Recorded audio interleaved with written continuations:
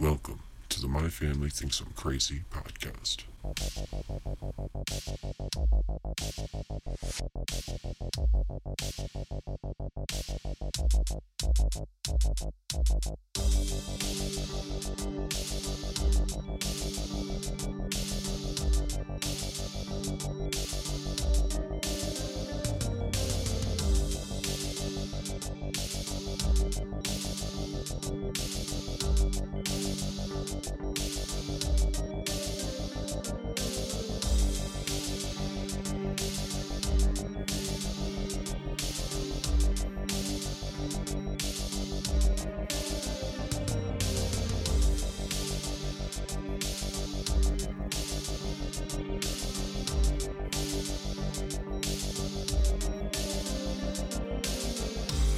Oh, we have this greener kind of future that cannabis and the psychedelics promises. You know what I mean?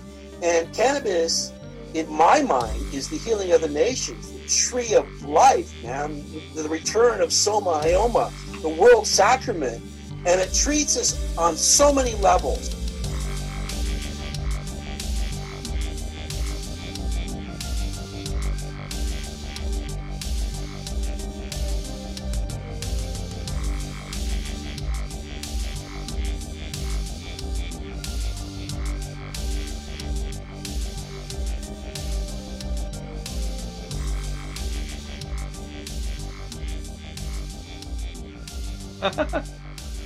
Welcome to the My Family Thinks I'm Crazy podcast. I'm your host, Mark, and today we had a fantastic conversation with Chris Bennett. Joining me is my producer, Jay. How are you, Jay? Hey, who's Chris Bennett, Mark? Chris Bennett is the author of 4 awesome books. He's also behind the cannabisculture.com. Go over there and check out some really great articles. And the books that he wrote are fantastic. Green Gold, The Tree of Life, Marijuana and Magic and Religion, Sex, Drugs, Violence in the Bible, Cannabis and the Soma Solution, and Liber 420, Cannabis, Magical Herbs, and the Occult, which is what we pretty much talked about today. You can find all of those books online if you search Chris Bennett on Amazon, or if you go to trineday.com.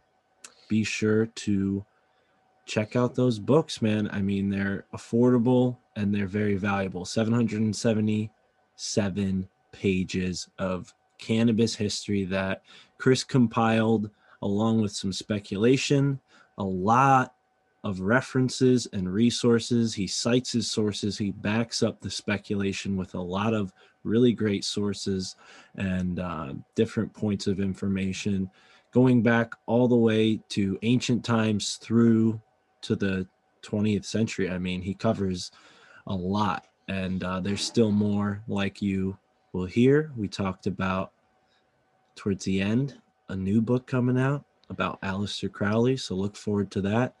Adam, Jay, what did you guys think of this episode? What did you think of the conversation? Fantastic. Well, Jay. Adam, I mean, you take edibles. You're getting high. I'm chill right now, okay? I'm chill. That's why I'm very, maybe I'm keeping my answers short. That's because I'm chill. Listen, right? We don't pay my intern, so it's okay. Listen, yeah, you don't pay me like the celebrities where it's like $1 million a word. I say one word, that's it. I just want you to put your heart into it for once, Adam. Well, no, my heart is here. I'm just really relaxed, okay? It's like my heart's not here, technically, so I guess you're right. Do we have any shout-outs, Mark? We haven't done shout-outs. Yeah. I feel like shout out to Chris Bennett, okay? This episode is completely dedicated to him, 100%. And people can go to www.myfamily... Chris. Adam. You're muted for that. www.myfamilythinksimcrazy.com, and you can find out a lot of information, stuff that we talked about today. I'm going to throw up there in the blog. I wrote my first blog actually the day I talked to Chris about having him on the show, so there's already some information on there about Chris.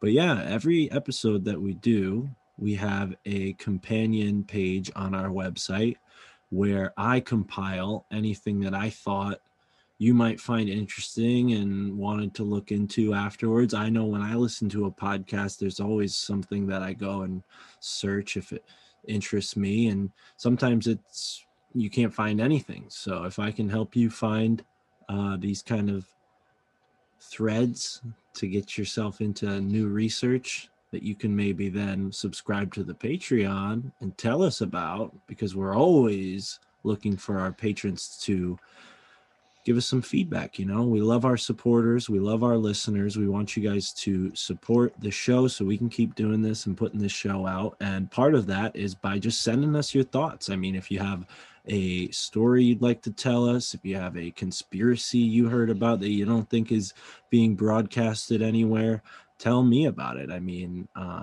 I always love hearing new things and meeting new people. So please don't be afraid to reach out to us. And the best way to get in touch with us is on patreon.com/MFTIC. You can subscribe there to the $1, $2, $3, $4, $5, however many dollars you want to pay, and you'll get whatever rewards based on how much you decide you'd like to contribute. And we really do appreciate our supporters. I just sent 4 books out in the mail to 2 of our supporters who generously donated, and they got a couple books from my collection for that. So thank you to anybody listening and checking out the Patreon. I hope you enjoy this conversation with Chris Bennett.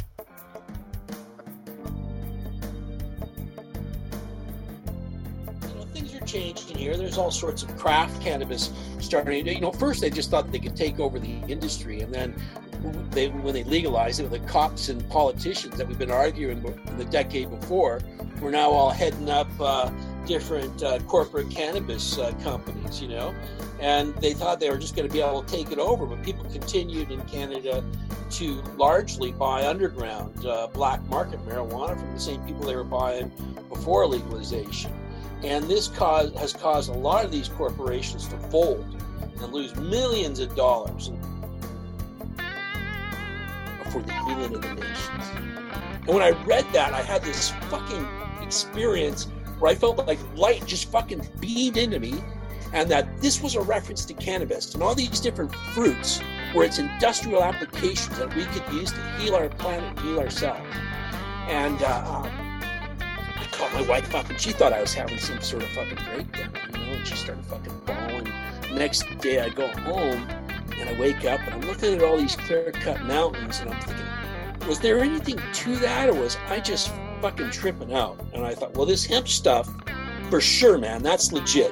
And I'm going to start this group, Patriotic Canadians for Hemp, and I'm going to start promoting hemp. And this is the first thing going here on the West Coast, right? Welcome to the My Family Thinks I'm Crazy podcast. With us on the show today is author Chris Bennett.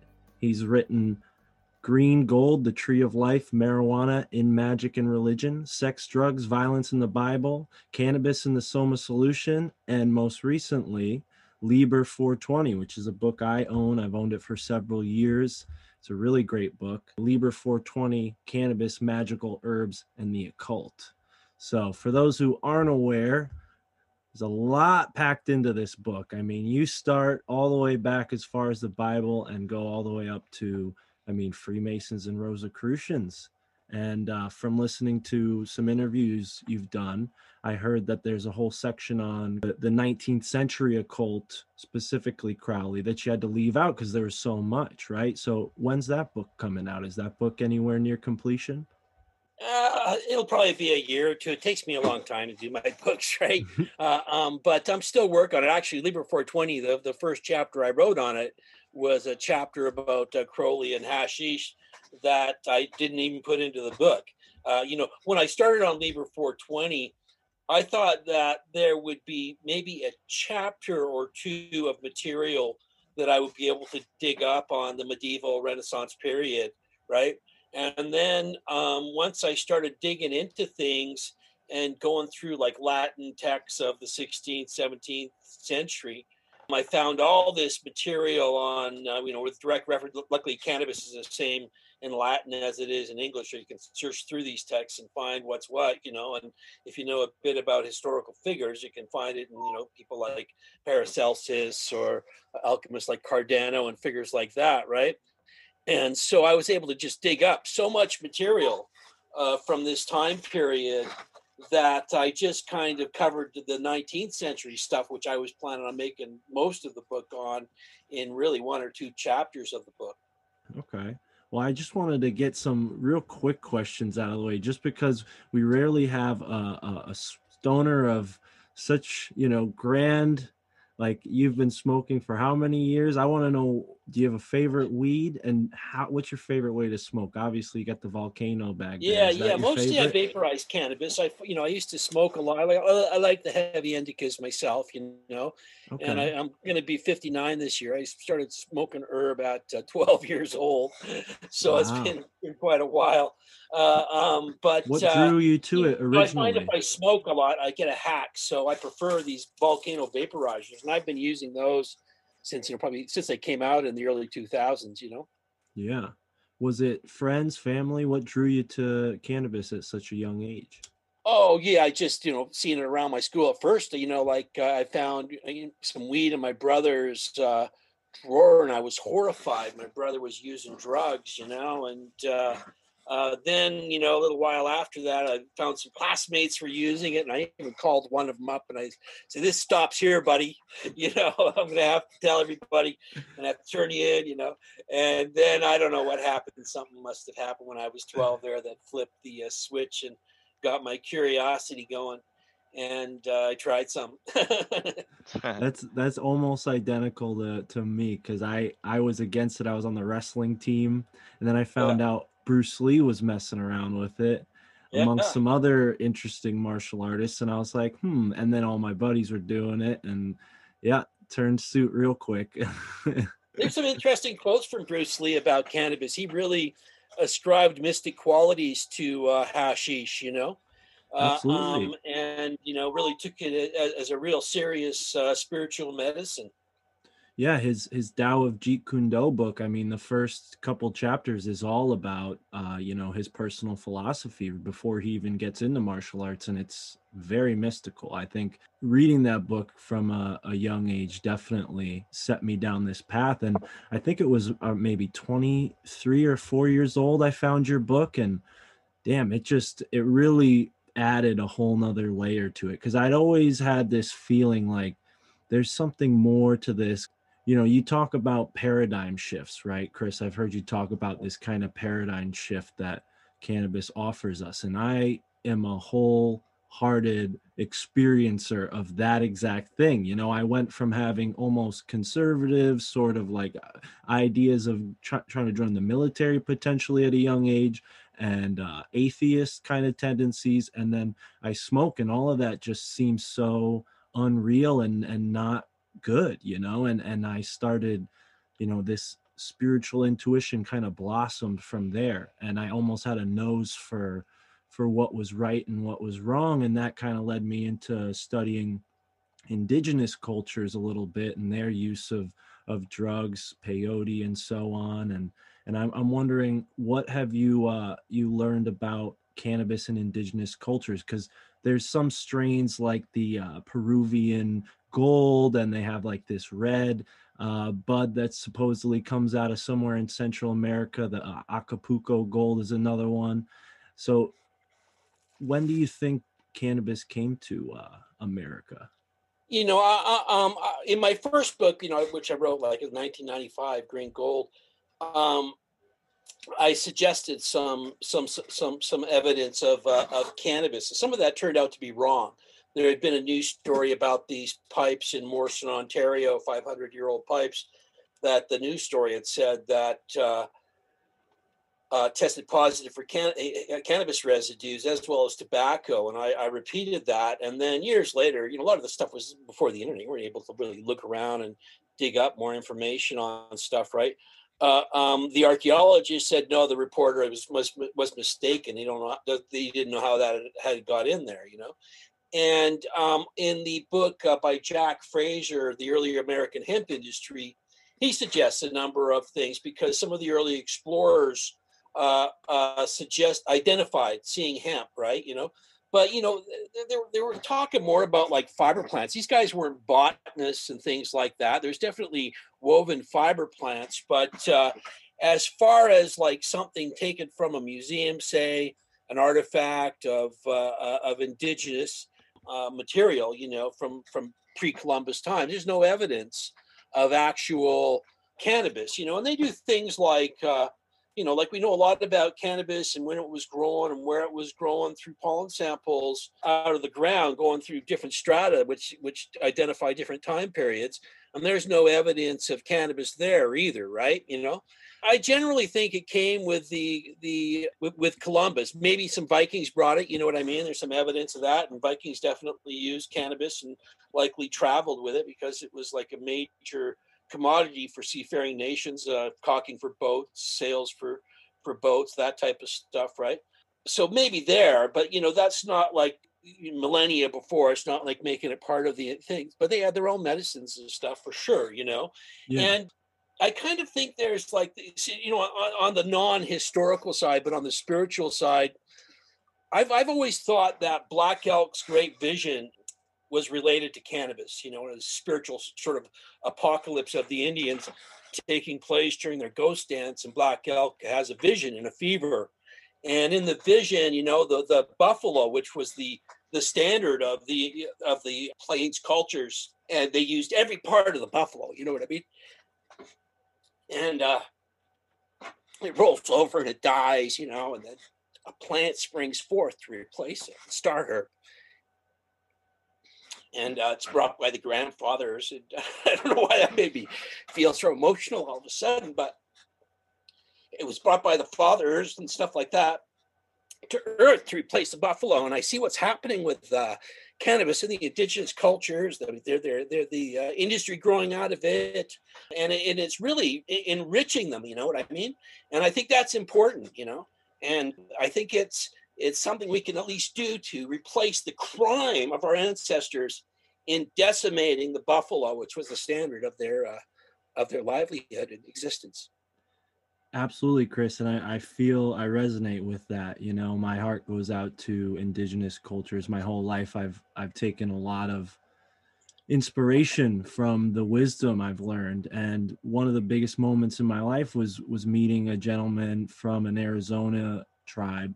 I don't know the exact name of the tribe, but he was related to Apaches. And this is kind of where that thought came from of asking you this, because he told me that cannabis and tobacco had been used by the Native Americans for thousands of years, and this is obviously anecdotal, he didn't offer much well, people have their cultural beliefs. It's different to me than solid archaeological evidence. Not to, of course, disclaim it, but for me to say that this was that, I'd need like solid archaeological evidence.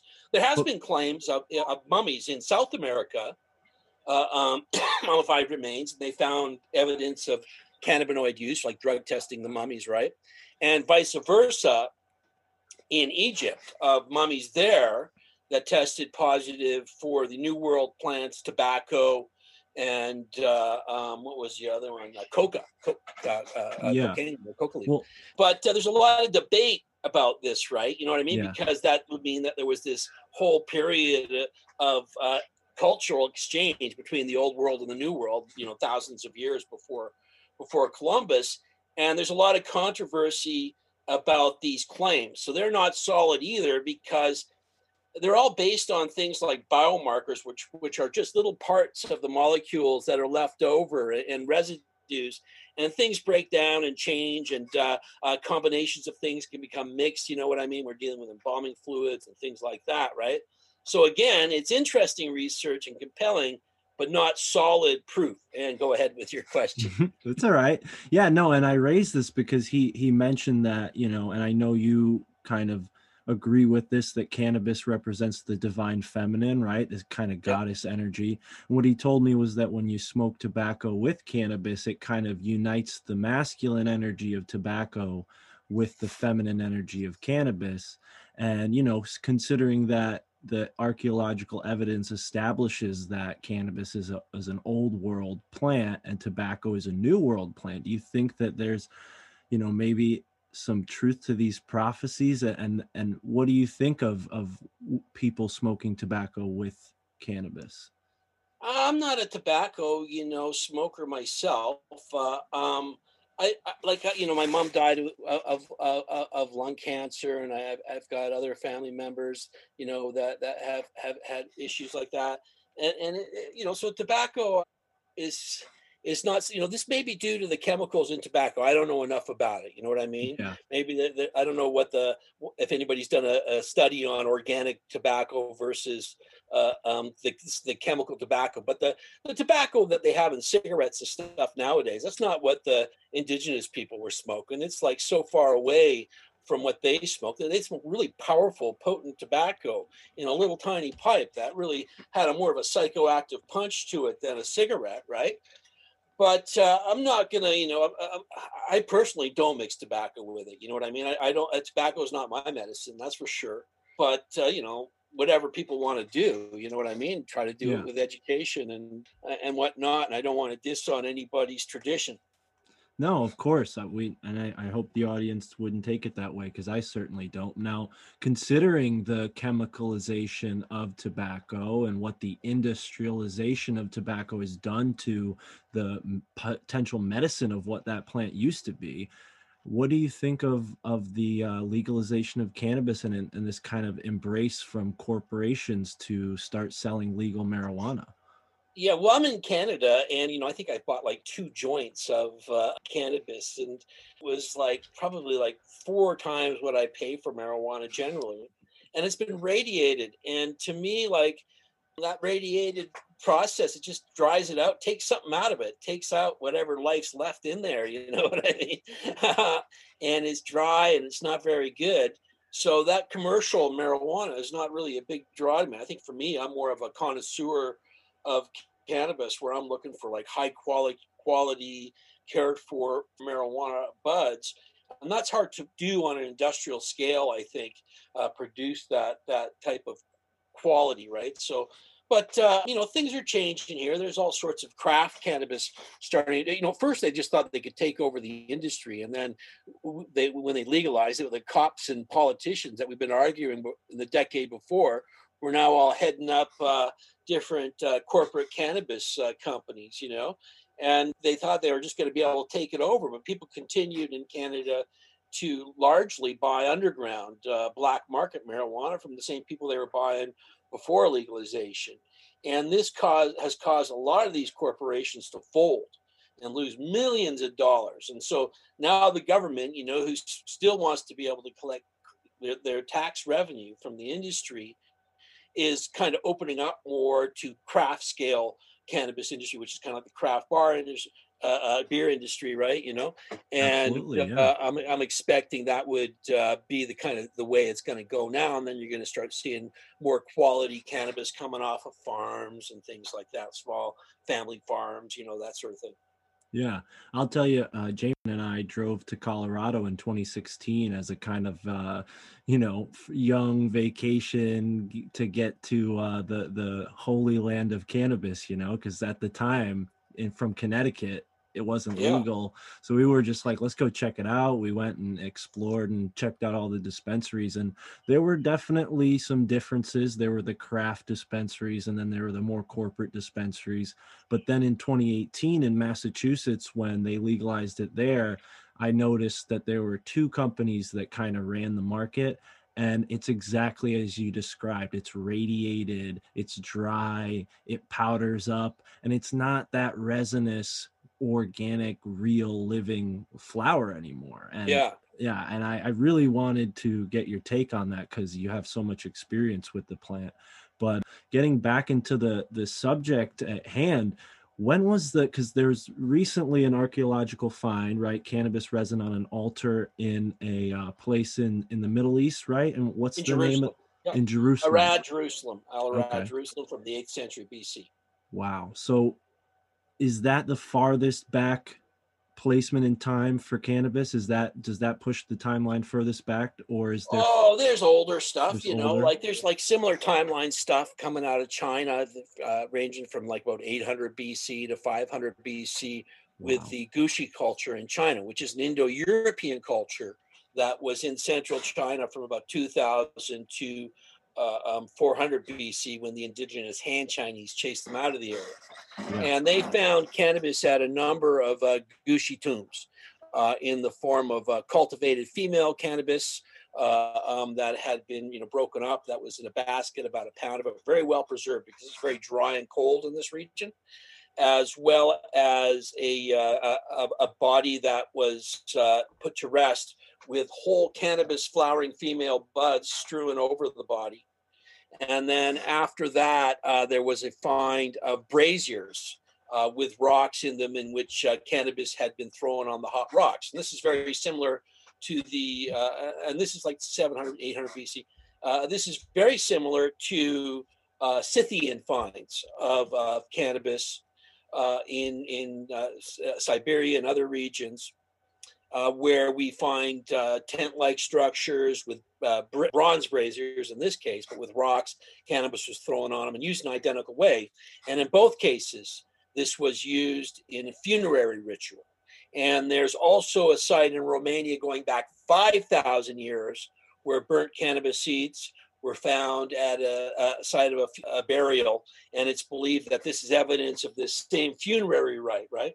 So we're talking about a funerary ritual, pretty widespread, because going into China, into the different areas where all these different numbers of Scythian burials, all over the place for these Scythians and cannabis finds, and going all the way back to about 5,500 years ago. And then there's also the case of cups from the Scythians, gold cups, found at Scythian sites that tested positive for residues of cannabis and opium, right? So that's pretty old evidence, and that's archaeological.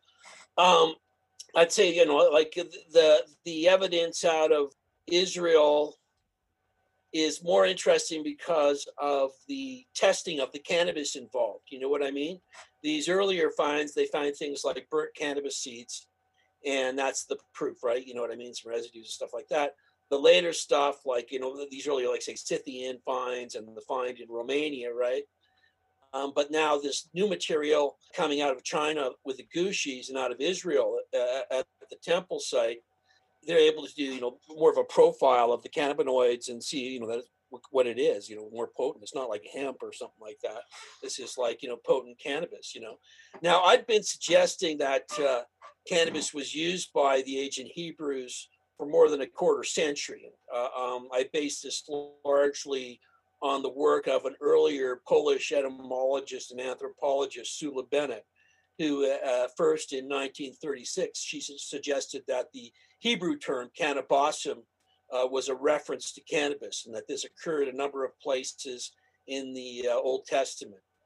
And I looked at that research, and I spent a number of years trying to understand these references in the context of the biblical storyline. And the evidence in Arad fits seamlessly in all perspectives with this etymological research, right? So I see it as validation of this earlier research, and it's a pretty radical story, In the first of these references in Exodus 30:23, God commands Moses to make a holy anointing oil mixed with about a gallon of olive oil with myrrh and cinnamon and cassia. You got to remember in the story when Moses first meets God, it's within flames of fire from within a burning bush, right? It's kind of symbolic. So he's commanded to make this holy anointing oil. And every time he is to speak to the Lord, he's to go into what's called the tent of the meeting, this enclosed structure, kind of like the Scythian tents, which were little teepee-like structures. They bring the brazier in to contain the smoke. So it's an enclosed structure. And he burns incense on the altar, and then he places some of this anointing oil with this cannabis, and he speaks to the Lord in the pillar of smoke over the altar of incense, right? And so That's the only time he talks to God, is when God's burning on that altar and he's coming up with a pillar of smoke. And the other Israelites know that Moses is talking to God when smoke's pouring out of the tent of the meeting. So it's kind of like a holy hot box. And now most Bibles translate this word cannabosum, Hebrew word cannabosum, as calamus or fragrant cane. And Sula Bennett contended that when the Hebrew texts were translated into the Greek, that there was a mistranslation, and the term for cannabis was mistranslated as the term calamus. And this mistranslation carried over into later translations, the Latin and King James, blah, blah, blah, and brings us to this modern situation, right? But when you take a look at the Assyrian word for cannabis, kannabu, and the phonetic similarities, and the identical way that it was used, likewise in anointing oils and incenses, and it's pretty clear that it's the same term. And now we have this archaeological evidence confirming that there was, in fact, cannabis being burnt inside the temple thing. And so this is radical, because what it does is it turns Moses into kind of like a shaman who, like shamans in South America or Africa today, uses a plant with psychoactive properties and interprets that as some sort of possession or divine communication, right? And in that respect, I think this material is a threat to fundamental religion, as Darwin's theory of evolution was to the myths of creation in Genesis, because what it shows is the plant-based origins, shamanic origins of the religion itself, which is really ironic when you consider the role the Abrahamic religions have had with other cultures and peoples that have used psychoactive plants, whether it being the inception of the Dark Ages, when the various Gnostic and pagan cults which used entheogens were suppressed into oblivion, or the Middle Ages, when witches were burnt at the stake, or through the discovery of the New World, when peyote and mushroom ingesting cultures were persecuted for pagan rites and devil worship, and now we find here, and this time, the paradigm shift information that, in fact, these prophets of the Bible were ingesting these same sort of psychoactive substances, the entheogens of the ancient world. Bravo. I think it's very suspicious to me that, considering the research I'm doing with the Roman Empire and Josephus and propaganda and how they fit into, kind of destroying Jewish culture and replacing it almost, right? And I wonder if they felt like this kind of messianic movement, which they were literally writing about, that they were afraid of. And then Josephus comes along and says, well, Vespasian, Caesar, you'll be the Messiah. You're the true Messiah, right? So the Romans were obsessed with controlling the middleman between the people and God, right? They always wanted to be this middleman. And obviously entheogens are quite possibly the true middleman, so to speak, between us and divinity, right? It puts us in touch with our higher selves. It puts us in touch with the creator. And considering, some of the work shown with like the bicameral mind and the stoned ape theory, how do you think that factors in? Do you think that cannabis? Oh, I'm absolutely down with Julian Jaynes. I would say that his book, The Origins of Consciousness and the Breakdown of the Bicameral Mind, has probably influenced me as much as any religious text that I've read. It's one of my favorite books, you know what I mean? And I definitely, say in Assyria, Babylonia, you take a look at the earliest accounts of religion. These are like tutelary deities, and they represent your ability to think ahead and plan, so you're not like getting blown around by the wind. These were invoked by burning incense, I definitely think that, the main receptor sites of the brain are in the areas of higher thinking and memory. You know what I mean? It stimulates consciousness. And the thing, my view of the story of Moses is Moses goes into the tent of the meeting and what are we going to do? What are we going to do? And he burns the incense and the cannabosum oil. And then a voice out of the smoke, but in his head, really, he says, this is what you must do. Tell the Israelites that we're going to do this. And then he goes out and says, this is what your God has said, you know? Yeah. It's right in language, you know what I mean? Like genius is the same root as genie. Enthusiasm has to do with the God within, man. You know what I mean?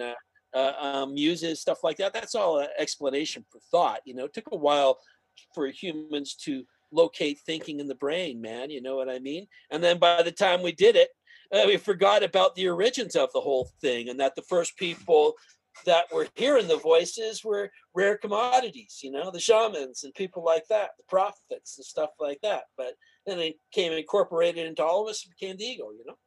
Yeah. And it really makes you wonder if cannabis, you know, was truly integral to the human consciousness evolution. I think it was. I think that, you know, the fact that we now realize that we have this endocannabinoid system running through our brain and nervous system, it's now being shown physiologically true. Dr. Jeffrey Guy of GW Pharmaceuticals and Dr. John McPartland, they have a great paper about the role of cannabis in the period of the Great Leap Forward.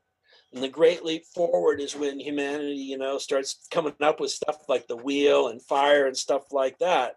And they speculate that the discovery of cannabis by mankind in that time period, you know, and this is like 50 to 100,000 years ago, is what it possibly accelerated, right? And, you know, when we take a look at the archaeology for cannabis, it goes back close, you know, like there's evidence of hemp rope that is from like 24,000 years ago. Elizabeth Whalen Barber, probably the foremost authority on ancient textiles in the ancient world, has pointed to tools that are used for breaking the fibers from hemp stock that were like 28,000 years old. Carl Sagan speculated that hemp was likely humanity's first agricultural crop, you know? So conceivably, you know, considering the nutritious quality of the seed and ancient man's search for food, they would have come across it. Yeah. Yeah. And considering what we know about the axial age, all of those four great, you know, empires at that time were connected by this area where cannabis was being cultivated, right? The Scythians were some of the first people to have known to have been using cannabis, and they existed in this Central Asian area.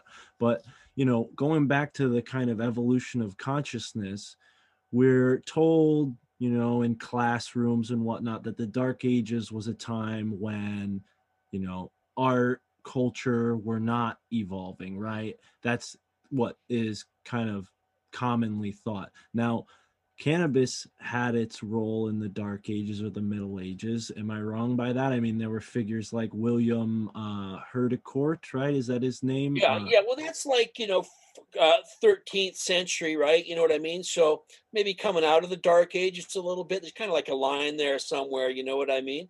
Like there's, like say 800-900, it doesn't seem like there's too much going on. But once they go into the Holy Land, then it's like really starts coming together. And William von de Honnecourt there, he had been in the Holy Land, and you know he bought back the portfolio of architecture from the Holy Land. And this is the same time period the Templars were there, right? And the one page of text in there is this recipe for a cannabis-infused wine. So this is still used. This is like there's like a Masonic lodge in France named after this guy, and that's part of their, you know, history is this Masonic lodge book of Villard de Honnecourt.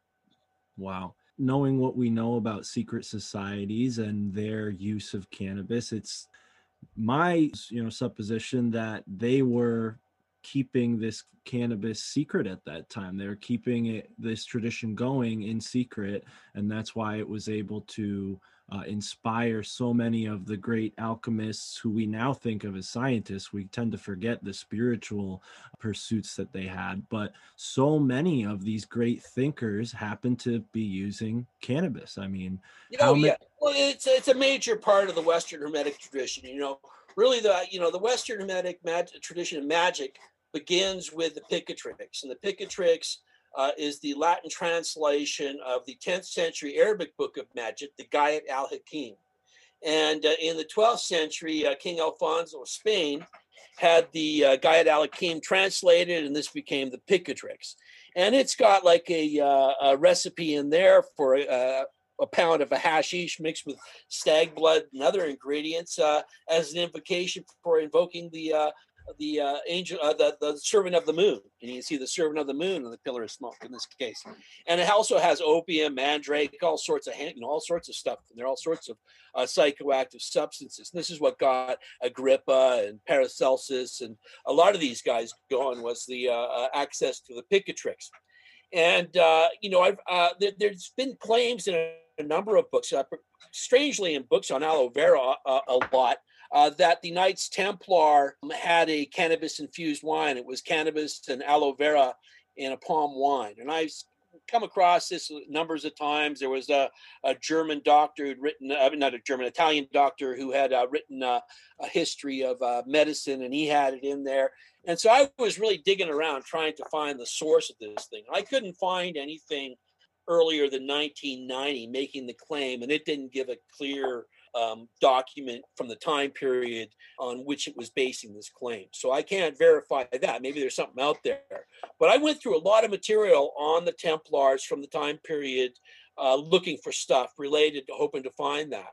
And what I did find was that the Templars had Arabs growing cannabis for them in Spain under contract. And Arabs would not be people that you'd be going to for industrial hemp. They grew resin cannabis in the Arabic world, and Spain's a good region for that. And they also, when the Templars are arrested in both France and Spain, there's large lists of the items that were seized from the Templar sites.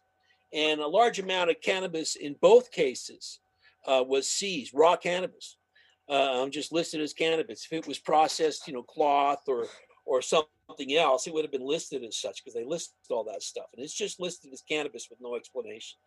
And so I think there is a real possibility that the Templars may have picked up some sort of use of cannabis. The Pope that was friendly with the Templars, they weren't always at odds with the Catholic Church. Originally, they were an arm of the Catholic Church. And the Pope, during this friendly period, actually put out a book of medicine that had a recipe for a cannabis-infused wine for medical purposes as well, right? And this is in the same century that Villard de Honnecourt is in the Holy Land and then goes into, returns to Europe with the portfolio of Villard de Honnecourt with that cannabis-infused wine recipe, right? And so here we are in that century. We've got the Picatrix in this material. And then not long after this, we start seeing references in alchemical texts, particularly in regards to what's referred to in spagyric alchemy, that's alchemy with plants, arcanums or quintessences. And we can find recipes with cannabis in recipes for quintessences in the works of Paracelsus, Cardano, Avicenna, a Jewish alchemist, the Lullian corpus, and other texts as well. So it's pretty clearly used in this context. Yeah. The interesting thing about the Templars, the first time I ever encountered this topic, I actually encountered it through a video game around the age of like 15, 16, same time I'm smoking weed.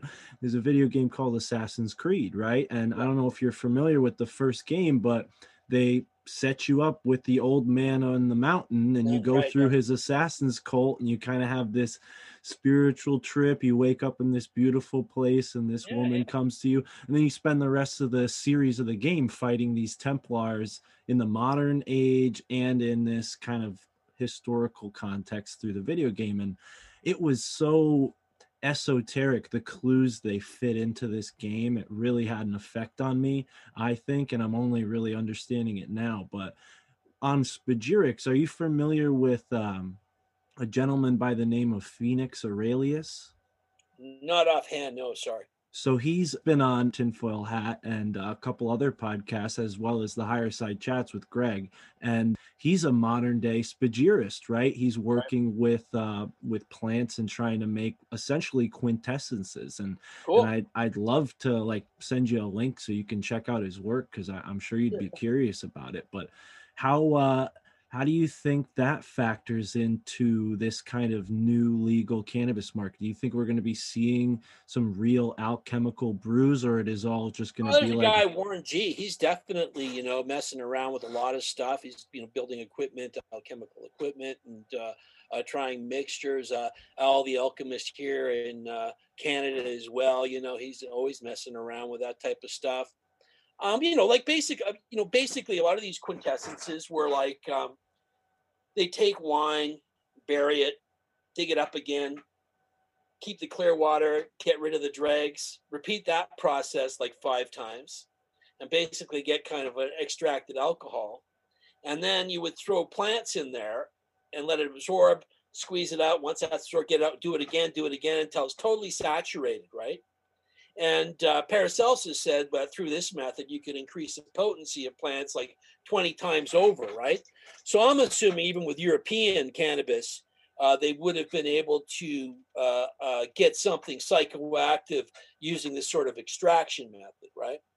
yeah, But it's basically just a tincture. You know what I mean? They're making a really, really strong alcohol and then tincturing. But the quintessence was the fifth essence, and the extracted alcohol was like considered to be a heaven. And when you put the plant into the alcohol, you're extracting the soul of the fifth essence, the soul into the alcohol, the heaven, and then you're throwing away the material body. And then you have the soul of the plant, the essence, the quintessence. Rabelais, the 16th century monk and bachelor of medicine and alchemist, he incorporated esoterically 3 chapters of cannabis into his book, Gargantuan Pantagruel, under the name the herb Pantagruelian. There you go.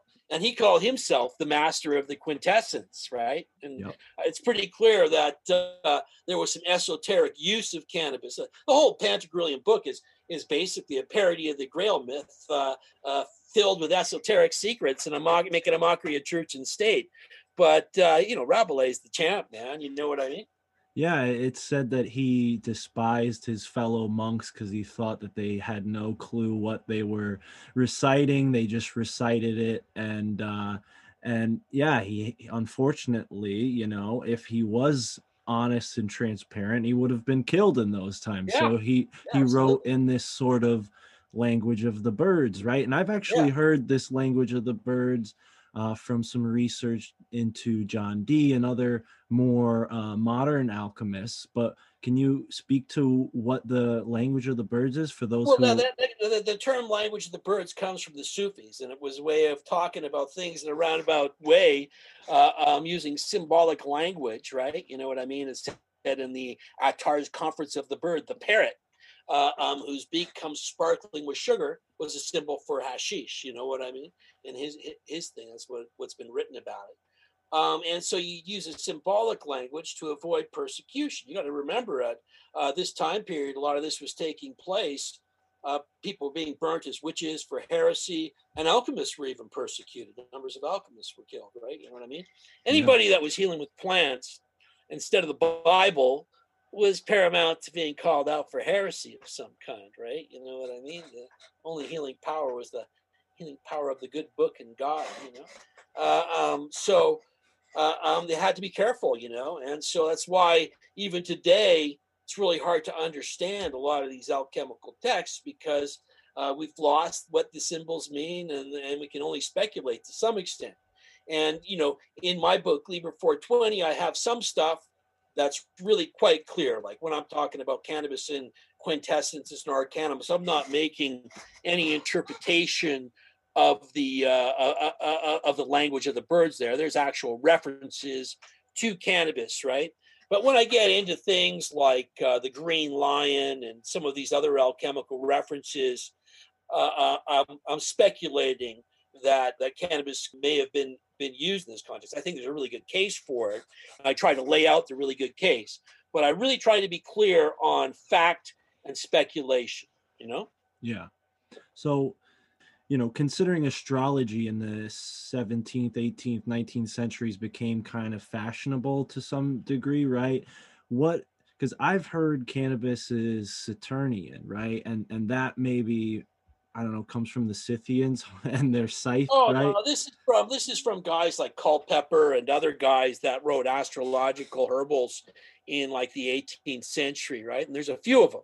Yeah. And Cagliostro as well had a astrological chart, and they all placed cannabis under Saturn. Saturn's got an important important symbolism in alchemy. It's kind of like the return point from the material to return back to the spiritual. You know what I mean? Yeah. And the base from which it starts. And there's all sorts of henbane, datura, cannabis that are all just kind of placed under Saturn. You know what I mean? Yeah. But other later astrologists in the 19th century, they, some started placing here and there. I don't know where Crowley's got it on his 777. I forget. I don't think it's Saturn. It might be Jupiter or something. I forget. But I've seen other designations as well. But for the 18th, century, when a lot of these astrological herbals were written, and the most important one, Culpeper and some of the other ones I list in Liber 420, which I can't remember off the top of my head, it's clearly under Saturn, Yeah. Now, people could today, based on their own analogy of the Kabbalistic tree of life and the quality of the different planets and stuff, they could make an argument for placing it differently based on the qualities compared to other things. Like I said, they just lapped all the psychoactive plants on Saturn pretty much. You know what I mean? Actually, I think opium's under the sun. So they, not quite all of them, but a big whack of them: henbane, mandrake, cannabis, a bunch of them. Yeah, I only bring that up because of the kind of modern internet associations between Saturn and evil, right? Because you have this kind of black cube of Saturn, and then you also have the there's stuff about cannabis and devil worship. You know what I mean? Well, that's what Levi's book of magic there in the same chapter of his famous depiction of Baphomet. There's a recipe for a cannabis and opium infused wine that's for invoking the devil. You know what I mean? And a whole recipe with a whole ritual written right in there for it. Right. This caused a big sensation in the 19th century when the Taxiel hoax happened about Freemasonry being satanic. And one of the things that Taxiel was claiming is that Freemasons were initiating with such a cannabis-infused wine, and it was all about the worship of Baphomet, which is not really true of 19th century Freemasonry. Wow. Yeah. I mean, and that's very helpful because I've noticed in this conspiracy podcasting field, there tends to be two camps. There tends to be the people who are kind of more extremist. I won't name which religion, but they tend to be one religion, and they tend to, chalk every conspiracy up to the devil, So It is important to clear that up because I think cannabis has way more associations with divinity than it does with any sort of Luciferian or satanic anything. And we just had a yogi on the podcast on our last episode. Well, after this comes out, it'll be a few episodes back, but he mentioned that, cannabis is considered a part of their divine practices, but it's not. Cannabis and yoga go way back. Patanjali, even in his the Yoga Sutras of Patanjali, said some of the cities could be achieved with herbs. You know what I mean? And he's likely talking about cannabis when he's making that mention. And there's references to cannabis being used by yogis going back millennia, centuries. Middle 10th century for sure. There's texts that refer to its use and specifically for yogic purposes. And you could go to the Ganges, India today, and you'll see sadhus having a chilam in honor of Lord Shiva, the god of yoga. His favorite plant is cannabis, and sit down and do their yogic asanas. You know what I mean? And Absolutely. So it's always been a part of it. It's not like necessarily all yogis follow that path, but it's been there. And Shiva, the god of yoga, is the god of cannabis. When he's the Lord of Bong, the cannabis. So the association's like undeniable. Yeah, and he mentioned that. He also mentioned that yoga was for cleansing. So he said he doesn't always smoke with with yoga. But I know that you've said that the Rig Vedas, right, which inspired a lot of the Hindu and Buddhist culture in India, has mention of soma, right? Yeah, well, there's like a lot of debate about soma. Soma is the sacred beverage of Vedic India. The Vedic India, the general view is that Aryans or Indo-Europeans brought this religion into India, and they dominated for a while, and then intermixed with the local culture, and this has brought us our modern day scene in India. And it's also identified with Hayoma in the Avestan culture. And we know that these two regions and religions grew out of the same earlier belief system and culture because of the similarity in the names of Hayoma and Soma, but also the similarity in myths and words and language in their texts. And it was a sacred beverage which was pressed and consumed in a drink. There's a lot of debate about it. And largely, the work of R. Gordon Wasson has dominated this field, and the suggestion that there was a fly agaric mushroom at the core of this. And I dispute Wasson's theory as I lay out in my book, Cannabis, the Soma Solution. I lay out all the different reasons why I disagree, and I suggest that in the origins of the cult, that cannabis was originally used, and that later this identity was lost and replacements came into play. My view is we were talking about some of the archaeology involved here, and we were talking about the Gushi culture in China and Indo-European culture, where we've got all that evidence of cannabis. And they also used ephedra. We know this from finds of ephedra in this area as well. Well, a Russian archaeologist, Victor Sarianati, he claimed that at 3 temple sites in the Bactria Margiana archaeological complex, which is in Afghanistan, a region of Afghanistan, that there were these 3 temple sites, and half of each of these temples was dedicated to making this sacred beverage, this Hayoma or Soma, as it was called. And that the evidence there points to ephedra and cannabis, and in some cases, ephedra, cannabis, and poppy. Now, he based this on seed imprints and then material found in basins on the site that he said with his team showed evidence of these substances, right? Now, his stuff has been a source of debate. Other people say the seed impressions were another seed, but I've looked at them and I do a big analysis and compare them to cannabis seeds and cannabis seed size. And I think I make a good case that it's actually cannabis. And the material that had the residues in it, it sat out in the sun. Like, he hasn't got a big budget like a lot of Western archaeology seems out of Russia, right? The whole system's kind of not really geared for that type of stuff.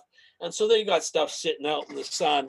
And when it was sent off to be tested for verification by somebody who had questions about it, they were unable to reproduce the results. But people who looked at what the images from the original results say that it looks like they were correct. But there's been debate about that. So that's a question of debate. However, we found artifacts from this site in China in this same place, the Bactria Margiana archaeological complex, where the temples were found. So they were in trade, right? Now, one of the names of the Scythians that people called them was the Hayoma Varga. And this means the Hayoma gatherers. They're basically trading between the two regions. And we find ephedra up in there as well, right? And then we've got the cannabis and ephedra in both sites, right?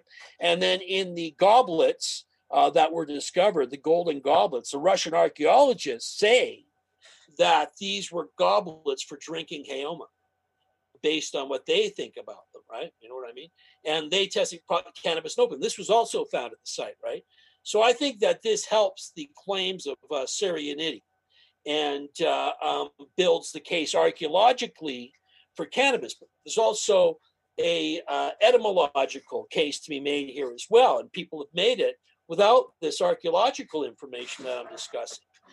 Etymologists and linguists like Mandy Hassan have suggested that the Chinese term for cannabis, huma, which means fire cannabis or Scythian cannabis, and is directly in reference to what these Gushi guys were doing, became Hayoma as this product was exported out of this region. And we see at this time period, like there's earlier history of cannabis in China, been used for quite a while, right?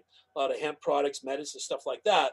But right around the same time period that the Gushi were in China, this is when Taoists pick up the magical use of cannabis. And they're calling it under the same sort of terms that we see for Soma and Hayoma, the plant of immortality. There's very much some other similarities in mythology there, right? And so through further linguistic changes, as it goes out of this BMAC region into India and Heoma becomes Soma, all this stuff carries over. And then what happens is through political upheaval of the world, ancient world and stuff like that, the Silk Road starts to get blocked off in certain areas. And cannabis isn't indigenous to India. They can tell this by soil samples and stuff like that, right? And originally, it was an imported product. The Aryans were imported. And this is all the story of Soma, is the importation of it. And when you read about the time period of the disappearance of it, it's all just getting to be lesser and lesser quality, more and more expensive, until it's just, finally they're using substitutions and fuck it. Yeah, it certainly made its way around the world with virility. I have no doubts about the debate. I'm confident in your position. I think that as time goes on, more evidence will come out to support this. But circling back to the more modern stuff, we mentioned Freemasons earlier, and I was really struck by your recent interview on Chris Milligan's new podcast. We had Chris Milligan on our show. He's a great guy. He actually published your two most recent books. Yeah. And one of the things that really struck me, because I know, movies and Hollywood are really kind of, imbued with a lot of magic. There's a lot of occult symbology. And you said that the phantasmagoria, which involved cannabis as an incense, right, was... well, drink or incense, there's a couple different ways it was probably used. Other plants as well, possibly. Yeah, and that was kind of like the beginning of what we would consider film, right? Yeah. Well, basically, there's this guy, Schopenhauer, who was a Scottish Rites Freemason, and other figures like Eckhart Chaussen. And they would use what we call magic lanterns. And they were basically primitive slide projectors. They paint the slides. There's no cameras, right? You know what I mean? And then they would use the light from inside and project it out, and they blast it into some smoke or something like that. And they got pretty sophisticated with it. They could have like a slide with multiple things, like you could pull this slide this way, and then the eyes would go from side to side, and a little piece this way, and then the mouth opens up, right? And so this guy, Schopenhauer, not Schopenhauer, I'm trying to think of the guy's name here. Johann Georg Schroepfer and Karl von Eckhart Chaussen are the guys that I'm talking about. Okay. And what Schroepfer, who was a Freemason, would do is he had these rituals. He would invite people, they drink a punch, and then they go in and he'd do these complicated rituals. There'd be all this smoke and stuff like that. And then all of a sudden a figure would appear in the smoke. And all these magic lanterns were, hidden in different areas. And then he's got servants in other rooms making voices and stuff like that. And these people are thinking that they're seeing they're starting to get high off of whatever they've been given. You know what I mean? Cannabis seems likely in this case. It's been suggested because he owned coffee houses, and coffee and cannabis traveled together in this time period, coffee and hashish, right? But, things like henbane and stuff like that might have been burning in there as well. Who knows? And just as people are getting high, and they had been taken up with this ritual, all of a sudden in the smoke, images and faces are starting to appear, and they can even move and talk and answer questions and things like that. And people were quite convinced that they had seen ghosts and shit like that, right? And then even after it was exposed as a fraud, some people were like, well, I fucking love that shit, man. I don't care. I'm going again. You know what I mean? And it became kind of a sideshow thing after that. And, the evidence for this is that it goes back quite a while. There's like illustrations of these sort of magic lanterns going back to the 14th century, and accounts of people using them to like scare a sinner by showing them a devil out their window or something like that, right? And John Dee, when he was a student, he was making elaborate stage mechanisms and stuff like that people were quite convinced were magic as well, right? But my view is Dee was taking drugs, right? Like, in regards to mirror scrying in the 16th century, there's at least 3 grimoires that prescribe cannabis for mirror scrying. Sefer Raziel, Liber Salamanus, the Book of Oberon, and the Cunning Man's Grimoire. And they all have recipes for anointing oils with cannabis mixed with various other plants, depending on the grimoire, for seeing devils and spirits in mirrors, right? And this is right around the same time period, like contemporary with Dee and Kelly, right? And so they would have had access to these grimoires. It's just the type of material they're looking for. These are English grimoires, right? And in the actions, as he calls them, of that they were performing when they were talking into mirrors. There's this whole scene that they record where Kelly's talking to an angel in the mirror, and the angel's like, well, but you haven't brought any drugs. And Kelly opens up his apothecary box and goes, look, my apothecary box is empty. And then it goes, well, don't you have any ointments or anything? And really, in my opinion, this is Kelly pumping fucking D to get some more drugs, right? And in another one, he's like given a liquid that makes him drowsy, and it sounds very opium-like, right? And this is the same thing. You got to remember, this time Paracelsus, is not long before these guys, and they're influenced by one of Paracelsus's students. I can't think of the guy's name right now, but another alchemist. They were really influenced by him, right? But Paracelsus was like an opium user. Laudanum was his philosopher's stone, and his servant said that he invoked devils with it and shit, right? And I imagine, like they didn't even know about shit like getting addicted to dope back then. And so my view of Paracelsus and his, his philosopher's stone is like, he takes it, I feel good, and then he starts jonesing when it's gone, and oh, my power is fading. And then he takes a bit of opium, he comes back to life. Yes, I'm back in action again. I've had my philosopher's stone, And, likely, if they were using opium at all, Dee and Kelly, which is just as likely as cannabis here, and probably even more likely in the accounts that I have there of the drinking the liquid that makes him drowsy. He may well have been jonesing and trying to get Dee to pick him up stuff. Not to say that psychoactive substances can't throw you into a mystical state where you might be able to get some information that you wouldn't otherwise be able to obtain. Absolutely, yeah. And we see this theme throughout all of the world's religions for the most part. Even in indigenous cultures, whether they had cannabis or not, they were finding entheogenic plants. I mean, what do you think of the ayahuasca?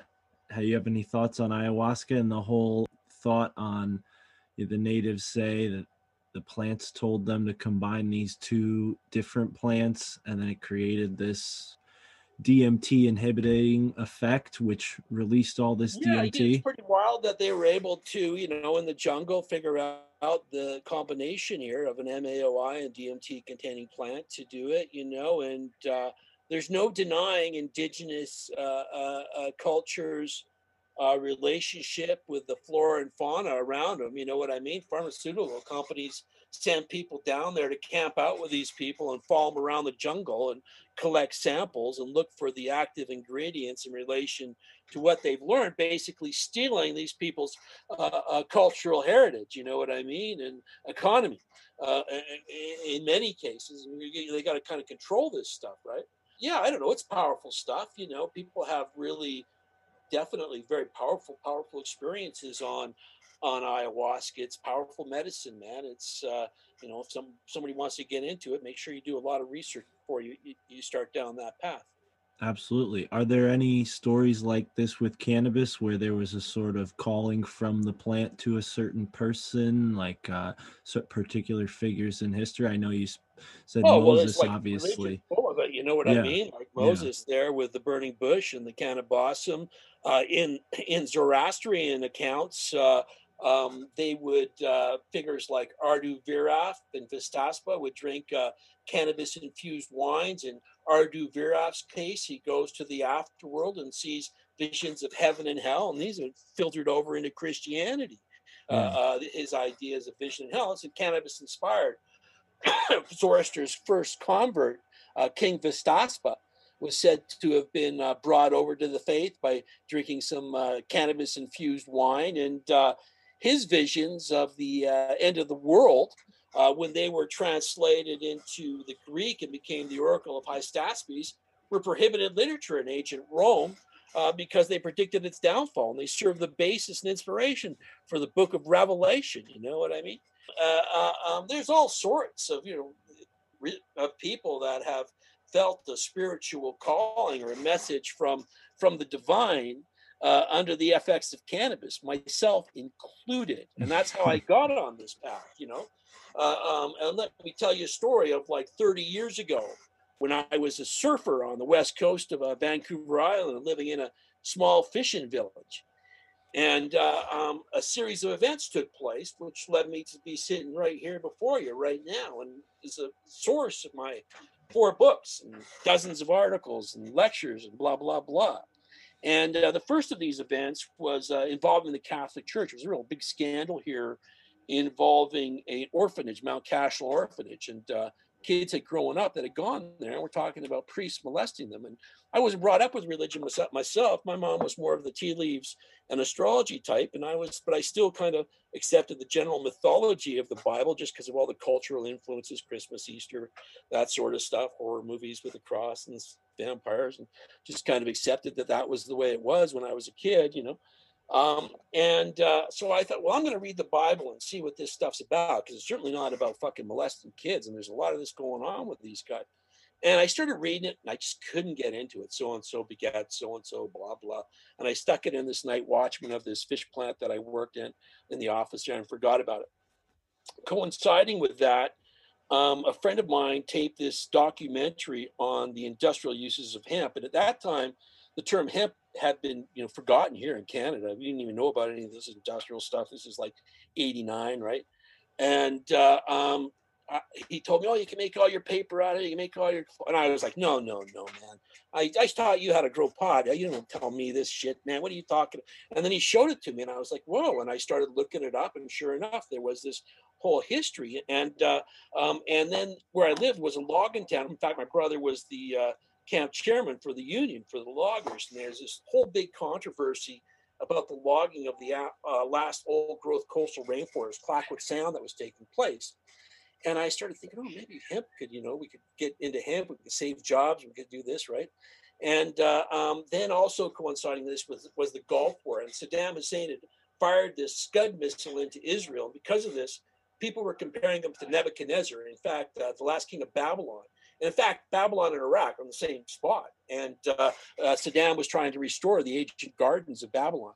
And so one night I was sitting in this fish plant about 3 a.m, smoking a thumb-sized joint of some great cannabis I grew back then, and reading the newspaper. Back then, there's no internet, so TV and stuff like that, all the times and stuff were in the newspapers, right? And I look and I see there's an advertisement for a sermon. I think it was Pat Robertson.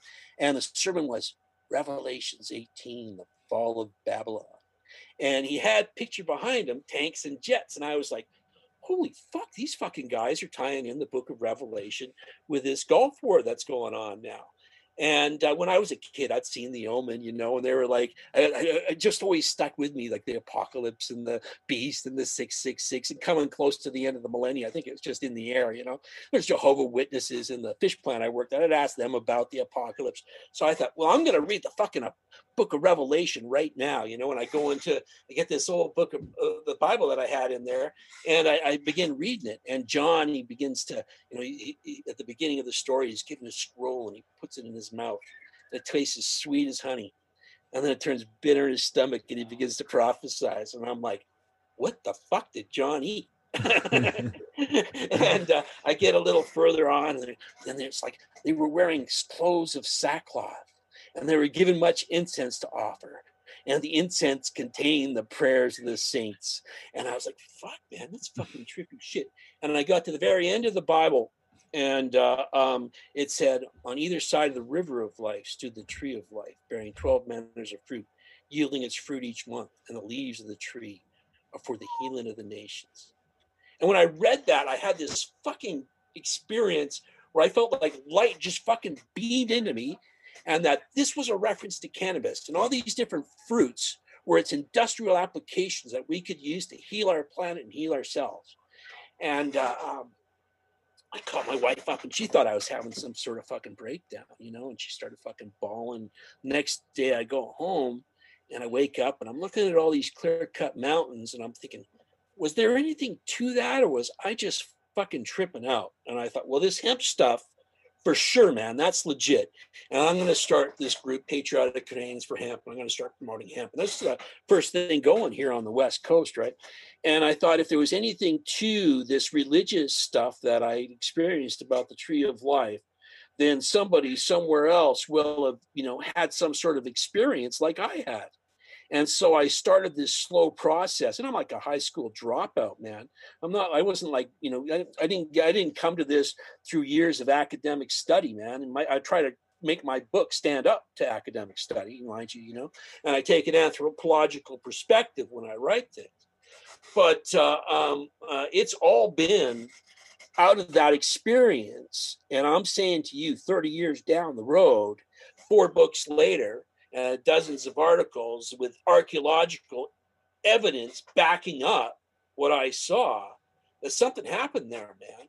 I was somehow channeled some sort of information that I just had no way of knowing, and given a mission of re-cloaking this sacred plant with the myths of the past, and that's what I've been doing.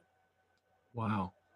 Yeah, man. And I got to thank you, because your work is very inspiring. I didn't know, most of that story about you starting this hemp movement, so to speak. And that's amazing. Jack Harris started the hemp movement. He wrote the no, but in your local area, though. Area, that's what I mean, because that's so. I mean, one thing I did too, I was the first person to commercially sell hemp seed food. I had this company, Mama Indica's Hemp Seed Treats, that I ran all through the 90s. And I exported those things everywhere, and kind of the same thing happened with hemp as happened with cannabis flowers. Is once it became legal, the big money came in and just took over and pushed out little guys like me. But yeah. I do have that historical first there as well. There you go. Okay. Another new thing to me, but I will say your book, I would have never guessed that you're, high school dropout from reading your book, man. It definitely stands up to academic standards for sure. I myself am a college dropout, so right. It's extremely inspiring to know that, 777 pages. Like, for those who are just listening right now, please go buy this book. It's worth your time. And I know I've been into this conspiracy kind of spirituality history world for a while, and a lot of folks smoke cannabis in this kind of area. The two go hand in hand, I think. So yep. It's always just been that way. Yeah, absolutely. Jay, Adam, I usually open it up to you guys at the end here. Do you have any questions? If not, it's okay. No pressure. No, I'm all set. I mean, I just enjoyed listening there. I think it's just really cool. Nice resource to have, Chris, just like compiling all this information for people, because of course, you see like this kind of duality with marijuana, like people using it for this nice divine purpose, but then also people just using it and not really getting anything out of it. But for people like me and Mark, and now Adam recently, right, to sort of like have this historical evidence and backup to kind of like validate everything. Exactly. It's just a nice resource that you're giving people. Yeah, and you bring up a great point, because I think in our modern kind of pop culture, weed has been commercialized to the point where it has become a meme, to the sense. And I've always fought against that stigma. Since I started smoking cannabis, I've always tried to portray myself as intelligently as I could, because I knew people knew how much I smoked. So I thought to myself, well, I have to show people that, this stuff doesn't make you dumb, because I've always known I was smart, so and kudos to you, Chris, because you've done that 3, 4, 5 times over with your awesome books, and I'm really excited to to see the new one when it comes out. I know we didn't really get to talk about Crowley at all today, but I'd love to have you back on to maybe dedicate some time to a whole episode on Crowley. Yeah, always lots to talk about in the subject of cannabis and religion. This was like the tiny tip of the iceberg. Yeah. And we did leave. I don't even think we talked about Jesus. No, yeah. I mean, of course, that's another great, that's how your book starts. And we did leave out a lot of great points from your book. I mean, you touch on so many parts of history that it would have been hard to squeeze them all in 1 hour, but we don't want to do that. We want to give people a little bit of reason to buy the book too. Obviously, they already have 100. I know when I first heard you on the Higher Side Chats, I went online immediately afterwards and bought your book. So you sold me there. But you're doing a great job, Chris, and I love working with you, man. This has been really great. Okay, cheers. Yeah, we'll talk again sometime. Take care, brother. Nice meeting y'all, man. Yeah. Have a good one. Mark is bananas. Crazy. Okay, this guy's losing his mind. Don't listen to him. Crazy for feeling so lonely. I am crazy.